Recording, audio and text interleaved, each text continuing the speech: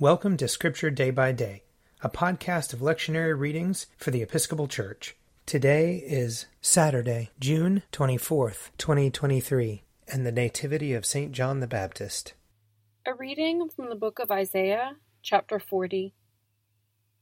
Comfort, O comfort my people, says your God. Speak tenderly to Jerusalem and cry to her that she has served her term, that her penalty is paid, that she has received from the Lord's hand double for all her sins. A voice cries out, "In the wilderness prepare the way of the Lord. Make straight in the desert a highway for our God. Every valley shall be lifted up, and every mountain and hill be made low. The uneven ground shall become level, and the rough places a plain. Then the glory of the Lord shall be revealed, and all people shall see it together, for the mouth of the Lord has spoken." A voice says, "Cry out." And I said, "What shall I cry?" All people are grass. Their constancy is like the flower of the field. The grass withers, the flower fades, when the breath of the Lord blows upon it. Surely the people are grass. The grass withers, the flower fades, but the word of our God will stand forever. Get you up to a high mountain, O Zion, herald of good tidings. Lift up your voice with strength, O Jerusalem, herald of good tidings. Lift it up, do not fear. Say to the cities of Judah, "Here is your God." See, the Lord God comes with might, and his arm rules for him. His reward is with him, and his recompense before him. He will feed his flock like a shepherd. He will gather the lambs in his arms, and carry them in his bosom, and gently lead the mother sheep. Here ends the reading. Psalm 85. You have been gracious to your land, O Lord. You have restored the good fortune of Jacob. You have forgiven the iniquity of your people, and blotted out all their sins. You have withdrawn all your fury, and turned yourself from your wrathful indignation. Restore us then, O God our Saviour. Let your anger depart from us. Will you be displeased with us forever? Will you prolong your anger from age to age? Will you not give us life again, that your people may rejoice in you?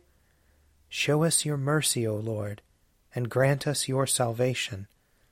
I will listen to what the Lord God is saying, for he is speaking peace to his faithful people and to those who turn their hearts to him. Truly his salvation is very near to those who fear him, that his glory may dwell in our land. Mercy and truth have met together, righteousness and peace have kissed each other. Truth shall spring up from the earth, and righteousness shall look down from heaven. The Lord will indeed grant prosperity, and our land will yield its increase. Righteousness shall go before him, and peace shall be a pathway for his feet. A reading from the Acts of the Apostles. They went on from Perga and came to Antioch in Pisidia. And on the Sabbath day they went into the synagogue and sat down. After the reading of the law and the prophets, the officials of the synagogue sent them a message, saying, "Brothers, if you have any word of exhortation for the people, give it." So Paul stood up and with a gesture began to speak. "You Israelites and others who fear God, listen. The God of this people Israel chose our ancestors and made the people great during their stay in the land of Egypt. And with uplifted arm he led them out of it. For about 40 years he put up with them in the wilderness. After he had destroyed 7 nations in the land of Canaan, he gave them their land as an inheritance for about 450 years. After that he gave them judges until the time of the prophet Samuel. Then they asked for a king. And God gave them Saul, son of Kish, a man of the tribe of Benjamin, who reigned for 40 years. When he had removed him, he made David their king. In his testimony about him, he said, "I have found David, son of Jesse, to be a man after my own heart, who will carry out all my wishes."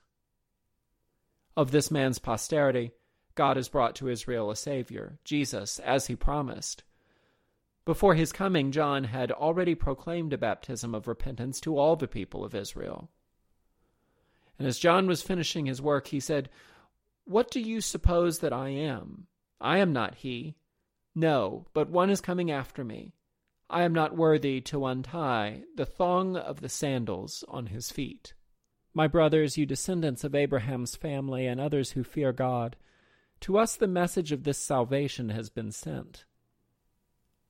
Here ends the reading. Reading from Luke chapter 1.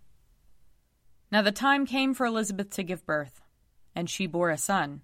Her neighbors and relatives heard that the Lord had shown his great mercy to her, and they rejoiced with her. On the 8th day they came to circumcise the child, and they were going to name him Zechariah after his father. But his mother said, "No, he is to be called John." They said to her, "None of your relatives has this name." Then they began motioning to his father to find out what name he wanted to give him. He asked for a writing tablet and wrote, "His name is John." And all of them were amazed. Immediately his mouth was opened and his tongue freed, and he began to speak, praising God. Fear came over all their neighbors, and all these things were talked about throughout the entire hill country of Judea. All who heard them pondered them, and said, "What then will this child become?"